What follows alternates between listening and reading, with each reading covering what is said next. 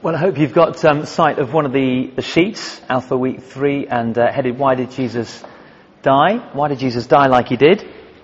If you've got, I think there's some piles of Bibles somewhere around, so if you want to make reference to one or two of the things that I'll cover as they crop up in the Bible, then do just grab hold of one of those.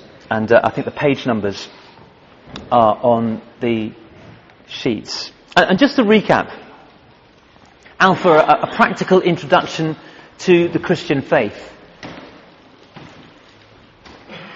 Because Christians dare to believe that God has made himself known to us, to human beings. He's wanted to do that.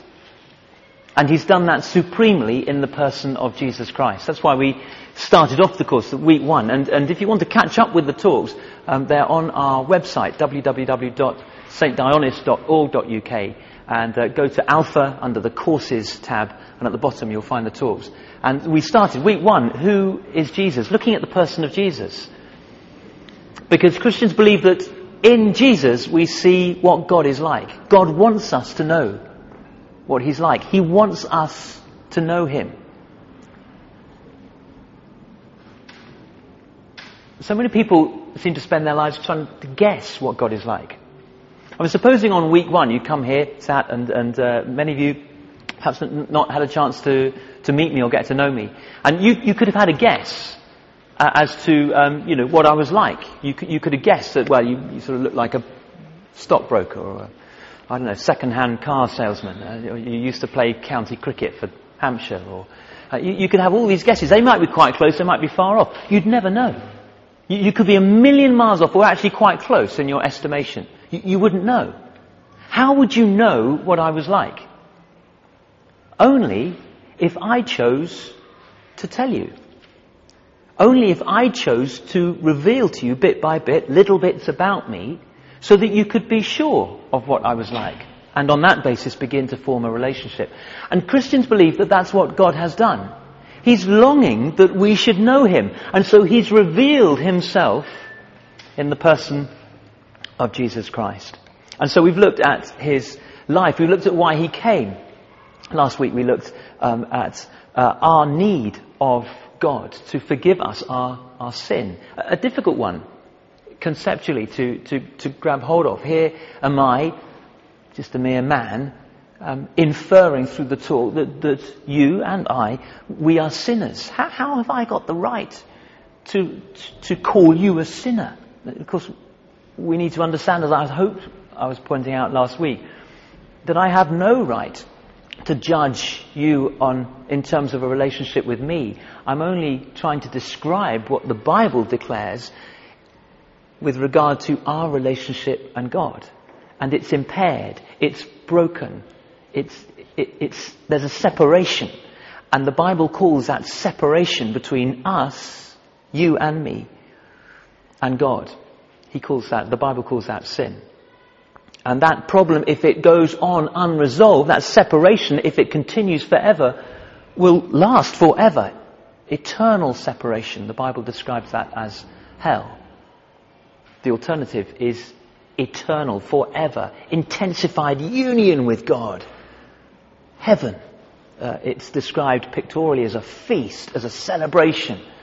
Light and love and joy radiating out of that. That's what Christians believe is possible for every single person. And so we come to tonight, as we look not just at Jesus' life here on earth, why he came to us, but why he died.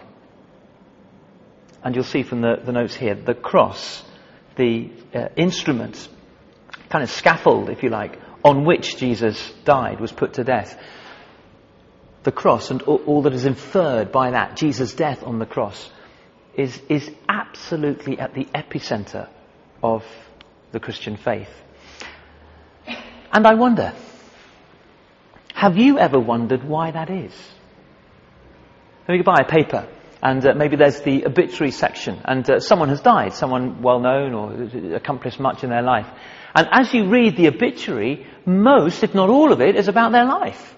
There might be a sentence or two referring to their death, the circumstances of their death. Often there isn't.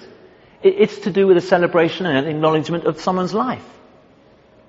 Strange, then, isn't it?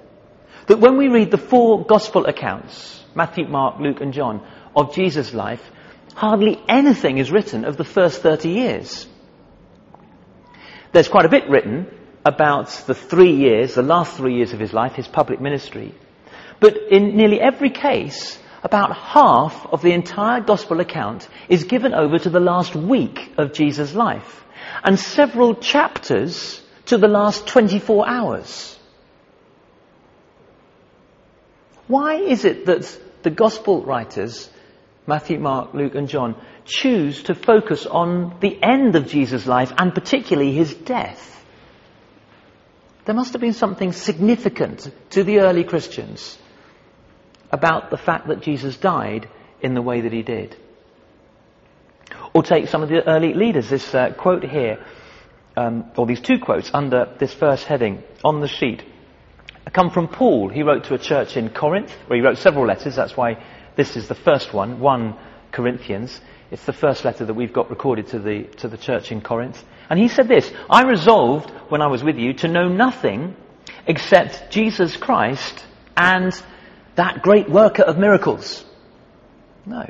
Jesus Christ and the cute little baby he was at Christmas time. No. Jesus Christ and the great healer of men. No. Jesus Christ and the great teachings that have lasted through the centuries. No. I resolved to know nothing except Jesus Christ, Paul says, and him crucified. He even goes on to the church in Galatia, that second reference, to identify himself with Christ, again, not as the great teacher, the great guy, the great rabbi, but to associate with Christ in his death. What's going on here? What's so special about the death of Jesus? What did it achieve? Why is it that Christians talk of Jesus dying for their sin?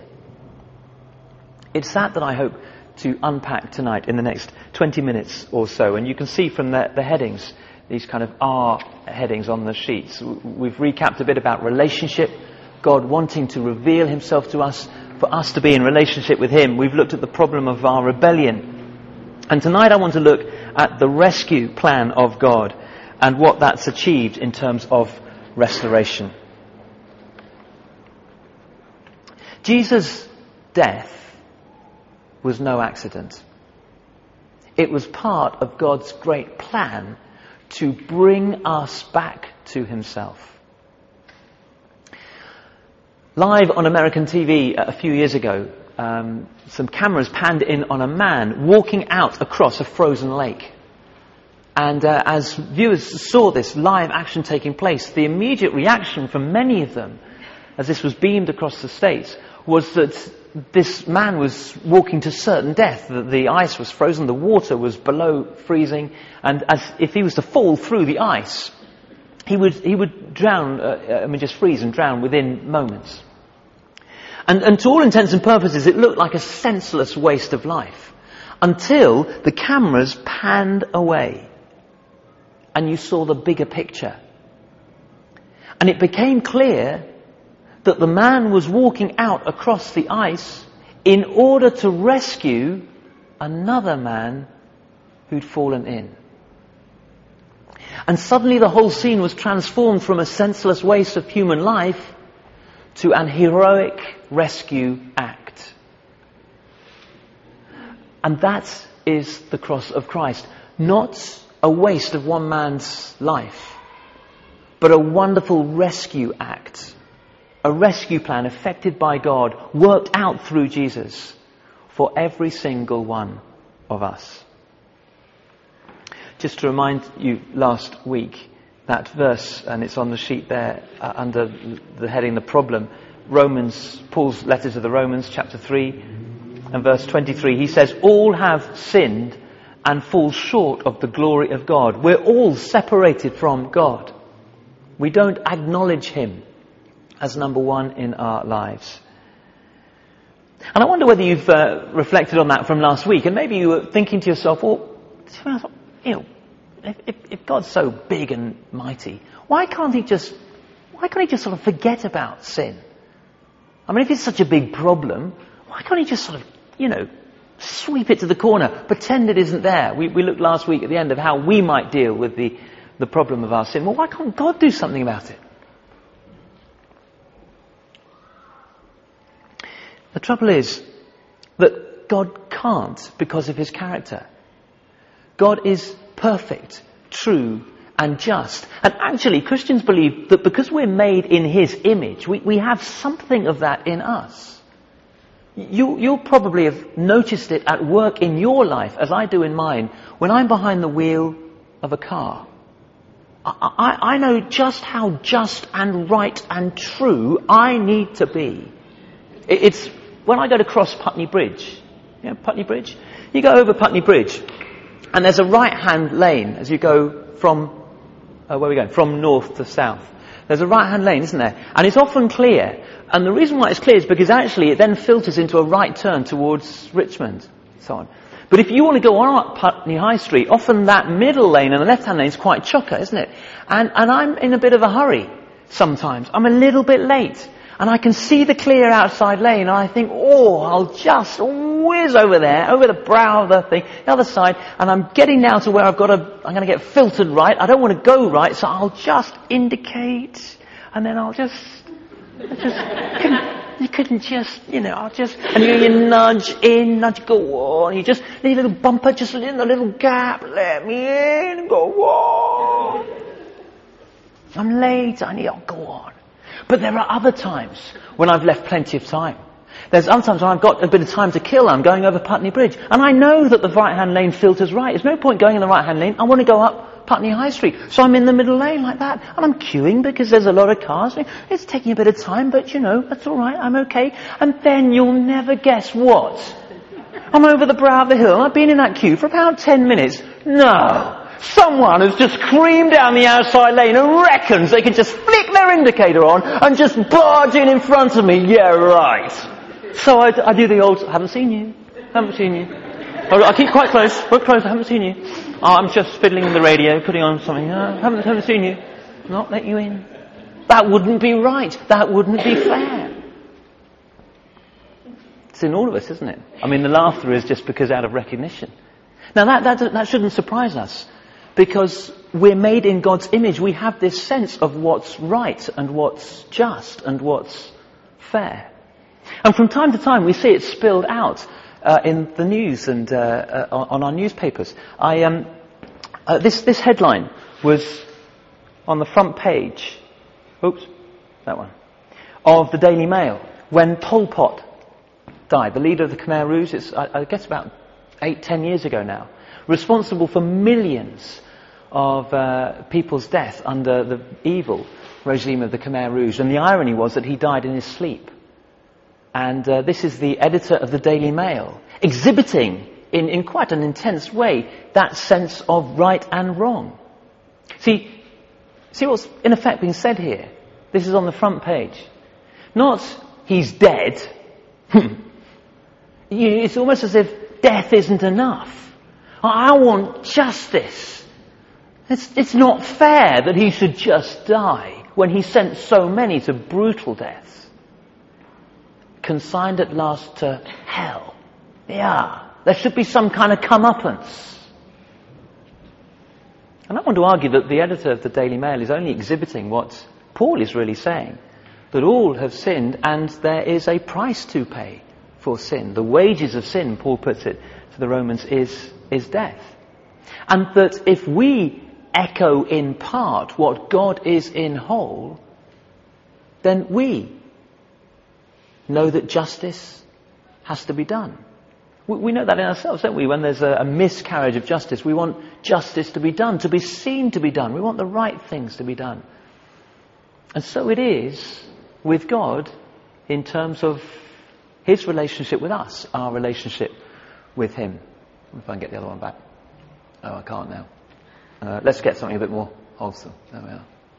That was 9/11, and when it all came down, and they just found those two girders, and it became a sort of little place of worship. I'll leave that up. That's a bit more wholesome.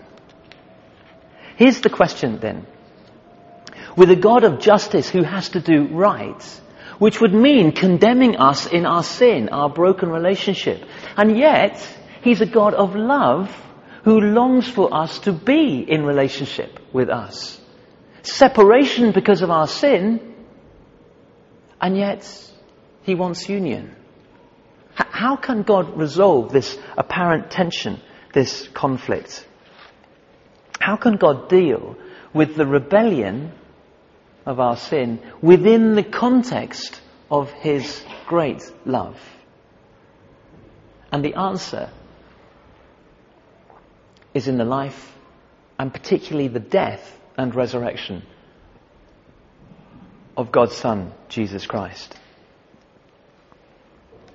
Jesus' death on the cross is the solution to this tension, this problem. Jesus' death on the cross is the consummation of God's rescue plan for each of us.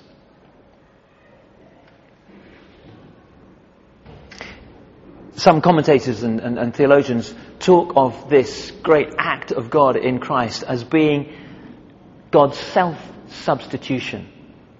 He himself came and lived amongst us. In church on Sunday, we've just begun to look at John's account of Jesus' life. John talks of Jesus as the Word. Our words are a kind of articulation of ourself. They sort of bring out who we are. And Jesus as God's Word is, if you like, the sort of articulation of who God is. As we look at Jesus, we understand who God is. And John says, God became flesh and lived amongst us. He became one of us. But he substituted himself for us, where we should have died because of our sin and taken the penalty of death. Jesus dies in our place. Jesus was God's self-substitution. Let me try and illustrate it like this. Ernest Gordon, in his book, Miracle on the River Kwai, tells the true story of the prisoners of war working on the Burma Railway during the Second World War.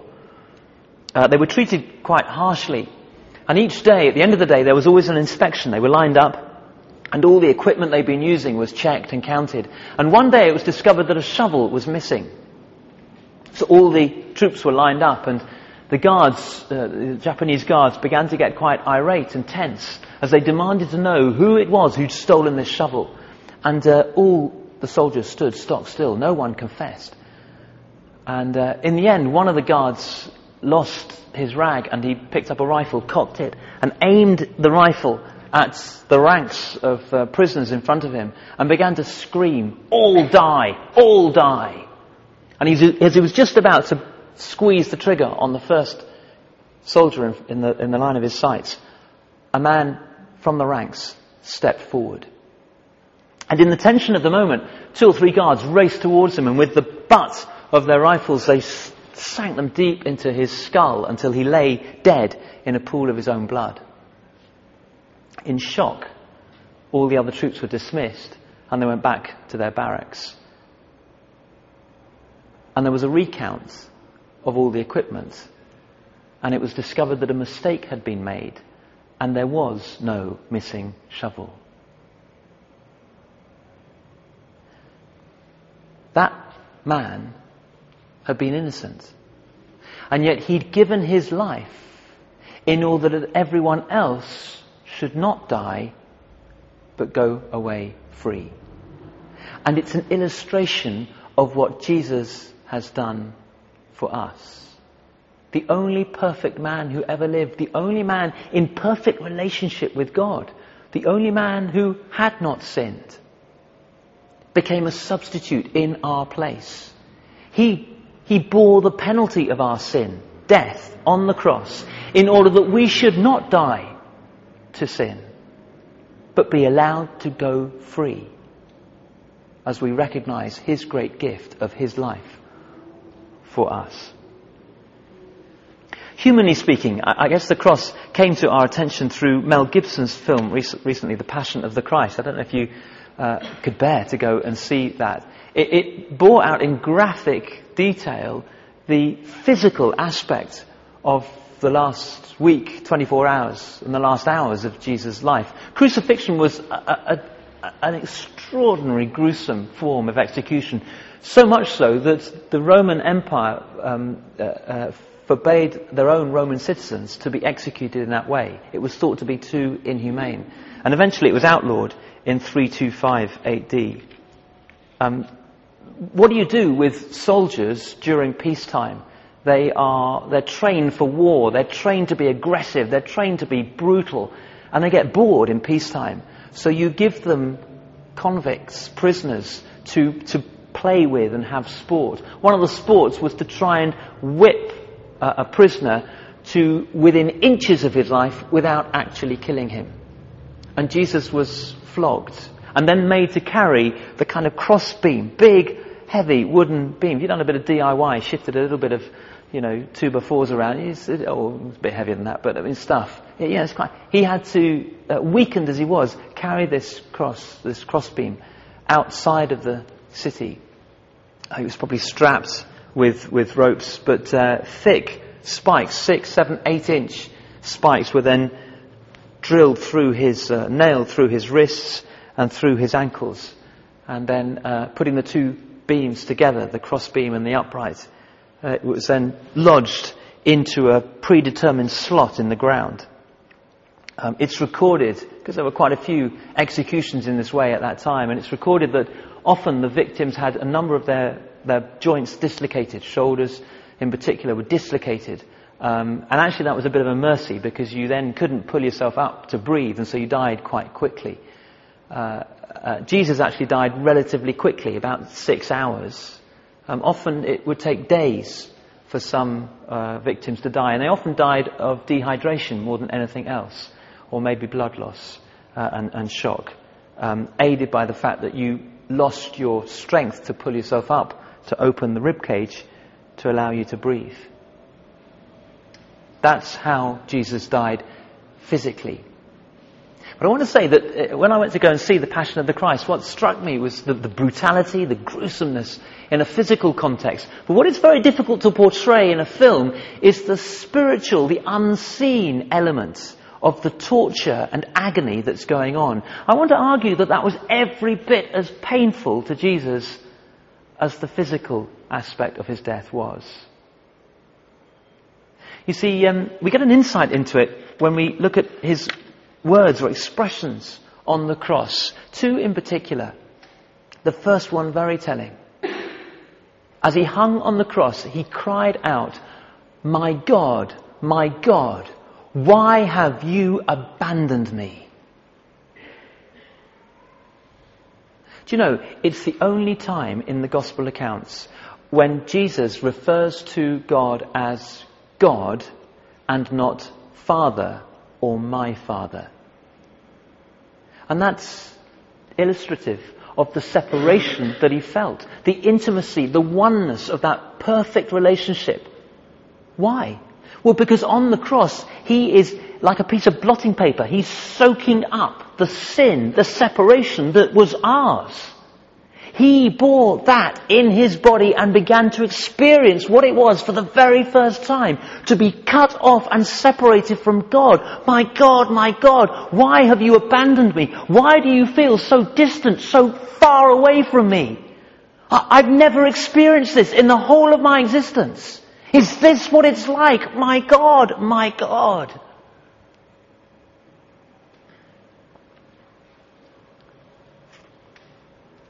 The second cry, a cry of victory. It was his final words from the cross. It is finished. The actual word that is recorded that he shouted out is something like telestatrai. And commentators were unsure what that word actually meant. It was quite difficult to describe until some excavations took place and they uncovered some financial documents. They were debtors' papers where a debt had been paid, and stamped over the debt was this same word, telestatrai. And it means paid in full. There's no more debt.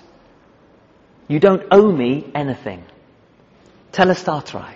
paid in full. And that's what Jesus cried out as he hung his head and died. It is paid in full. Your debt, my debt, in terms of my relationship with God, paid in full. It is finished. It's done. The price of my sin and your sin paid. One of the most extraordinary things is that in what we call the Old Testament, time before Jesus came, there were several prophets, people who foretold what God was going to do, and one of them was Isaiah. And I think this is referenced on the sheet. No, it isn't. Let me tell you about it anyway. Isaiah chapter 53. And in verse 6 of chapter 53, Isaiah says this. He's writing or prophesying about 500 years before Christ came. And he says this: we are all like sheep. We've kind of gone astray. We've turned, each and every one of us, to our own way. But the Lord, that's God in heaven, has laid on him, referring to Jesus, the sin of us all. 500 years before Jesus came, he predicted what the cross was about. Let me tell you that verse again. It's Isaiah 53. What page is it, Kathleen? 702. 702 in the Bibles. Isaiah chapter 53 and verse 6, I think it is. And as you follow it, as I sort of speak it out, I want you to imagine, I'll sort of illustrate it here. Imagine that these spotlights up here are God. This perfect light, this perfect God. And imagine this hand here represents you and I, humanity, all humanity. And this book is a bit like the sin that blocks our relationship. We're cut off from God here. And this hand is Jesus, in perfect relationship, nothing blocking him. Here's the verse again. All we, like sheep, we've gone astray. We've turned everyone to our own way. And here we are, wandered away from God. And sin, represented by this book, blocking, separating us from God. But the Lord, God, has laid on him, Jesus, the sin of us all. My God, why have you abandoned me? Why? So that you and I could make a fresh start in perfect relationship, perfect union with the God who loves us so much.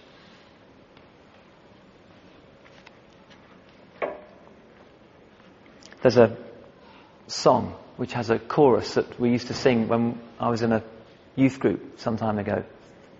And it goes like this. At the cross of Jesus, pardon is complete.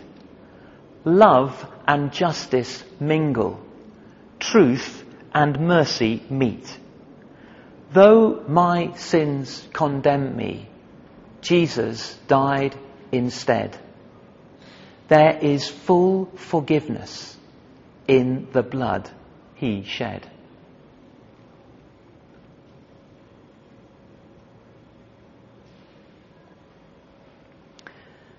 Finally, what has the cross achieved? What has the cross achieved? Two things. And here are two themes that run through some of the writings in the New Testament which attempt to explain and understand the cross of Christ for us. The first is a legal term. We have been justified. The cross has achieved justification for us. Jesus' death on the cross has achieved justification for us. And that's a legal term. It refers directly to the law court. When the judge pronounced whoever it was in the dock not guilty, you're free.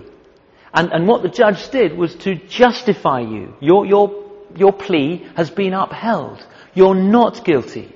You may walk free. That's justification.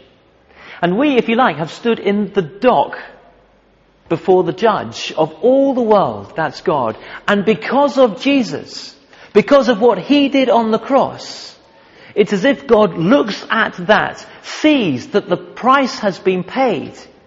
There's no case to answer. and we are justified, we may go free.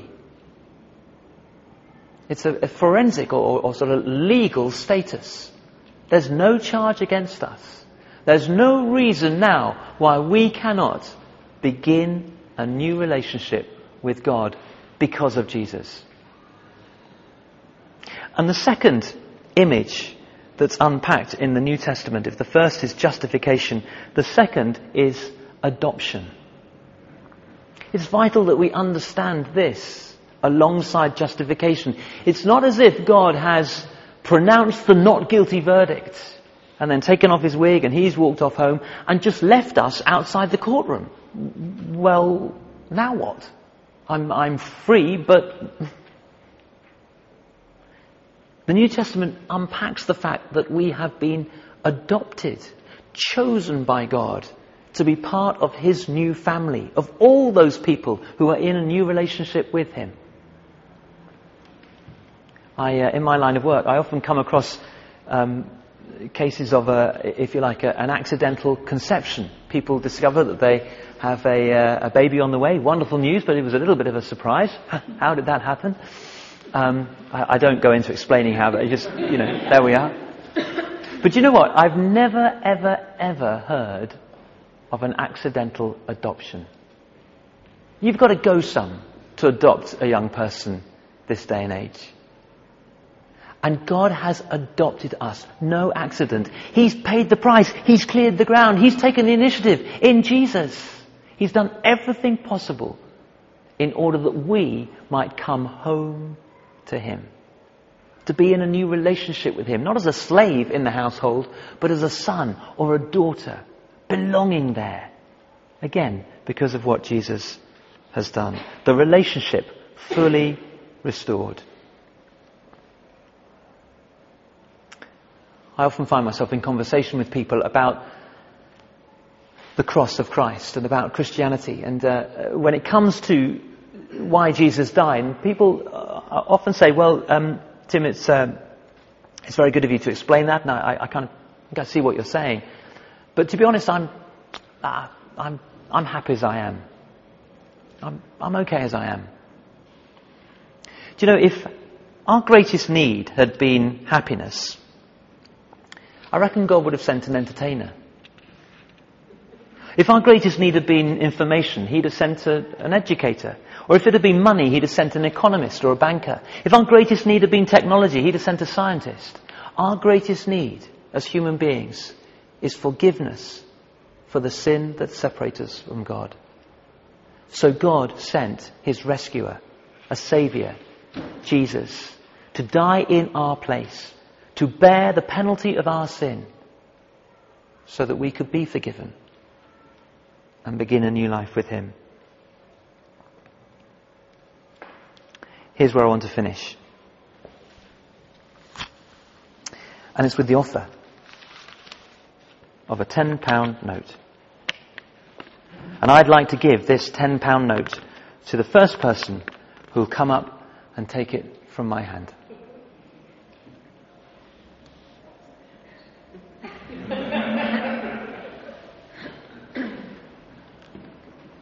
I may not have said that clearly enough, so I'll say that again. I'd like to give this £10 note to the first person who will come and take it out of my hand.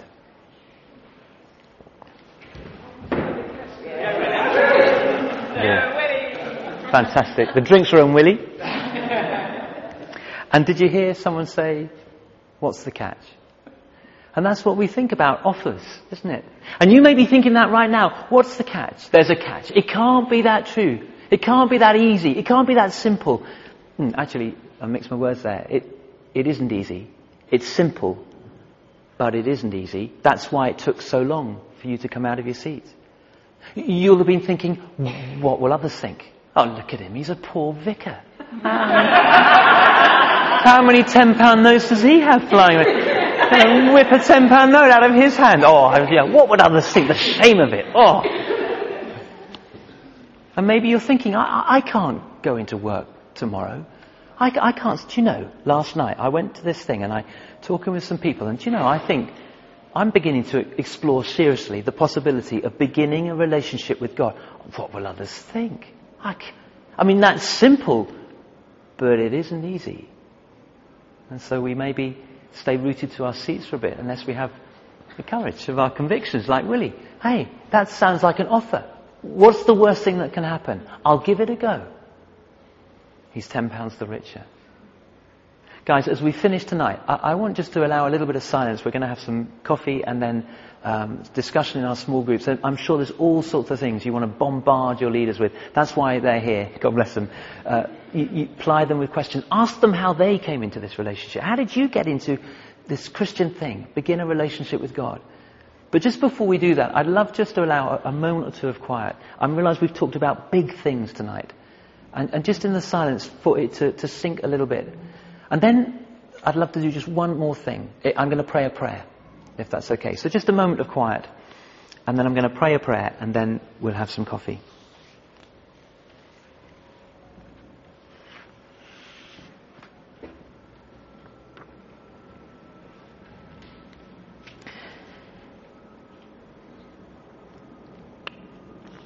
This prayer is written in the back of the red booklets, and they're complementary to the course. I'd love you to have one if you haven't already. I'm just going to read it out. And it's a prayer that you can pray to God in the quietness of your own heart if you would like to take this offer of forgiveness and new life. A little bit like Willie just stood up there and took the £10 note. It's the same kind of thing. Only rather than sort of standing up, and it's just praying this in your heart. I'm going to basically pray and say something along the lines of, I'm sorry for the break in the relationship. And God, I see what you've done in Jesus. It's an offer of a new start for me and my sins forgiven. And I'd like to take that offer and begin a new life. Now please, you may want to ask lots more questions. You may not be ready to pray that prayer for yourself, but I want to pray it just in case there's one person here and you know that you want to pray that now. It may be that you've prayed something similar in the past and you've been, I don't know, not sure, uncertain. And tonight you kind of know.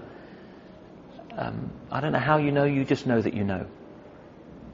That you want to pray this prayer tonight. So if that's you, just in the quietness of your heart, I'm going to pray it out loud and leave little pauses. And if you want to kind of echo it, and then we'll say amen at the end. The prayer goes like this. Lord Jesus Christ, I'm sorry for the things I've done wrong in my life.